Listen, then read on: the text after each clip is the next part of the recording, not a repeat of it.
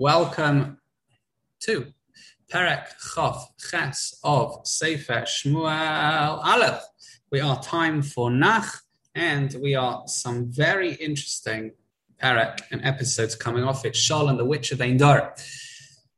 But first, let's do the background. The Pelishtim prepare for war against Klal Yisrael. Achish this time asked David to be his companion, his bodyguard during the war.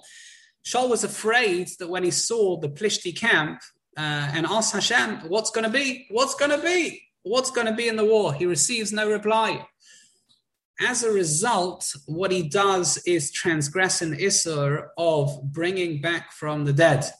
It's interesting, the Ralbag says that maybe Shaul asked magic instead of asking Hashem, or maybe he tried to ask the prophets that he got no answers. The Ralbag in Pasuk Vav deals with that. The Radak also talks about this. The problem is that in Divrei Hayomim were painted a very different picture of events than it does in Sefer Shmuel Aleph, and that's what the Mefarshim here grapple with.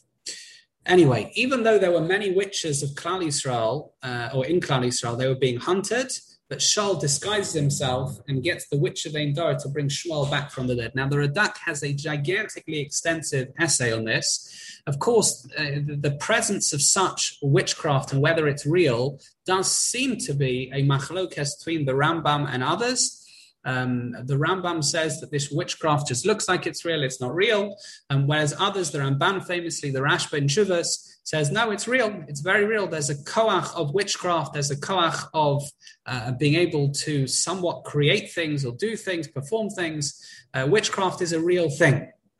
Now, here he did bring Shmuel back from the dead, it seems. So what would the Rambam say about that? So here comes the Radak. The Radak has an essay about this. He says either here was an exception, Hashem here got involved to get Shmuel back from the dead to converse with Shaul, or it was all an illusion, believe it or not. He has an opinion that it was actually the witch. She pretended that Shmuel was coming back from the dead. She spoke and there was different smoke and whatever. It was all an illusion.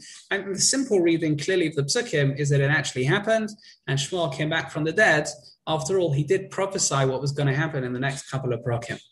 Shmuel tells Shaul that his reign is finished. Him and his sons are both going to die in battle the next day, and Klal Yisrael are going to be delivered into the hands of the Plishtim. Shaul was bemused, he was stunned, he refuses to eat, but with the help of this lady, the witch of Ein Dor, his men eventually persuade him to eat. He's come to one of the lowest points. He's had to hide, conceal himself to consult a witch who are supposed to be banned. The Torah says not to have them. They're supposed to be banned from the land.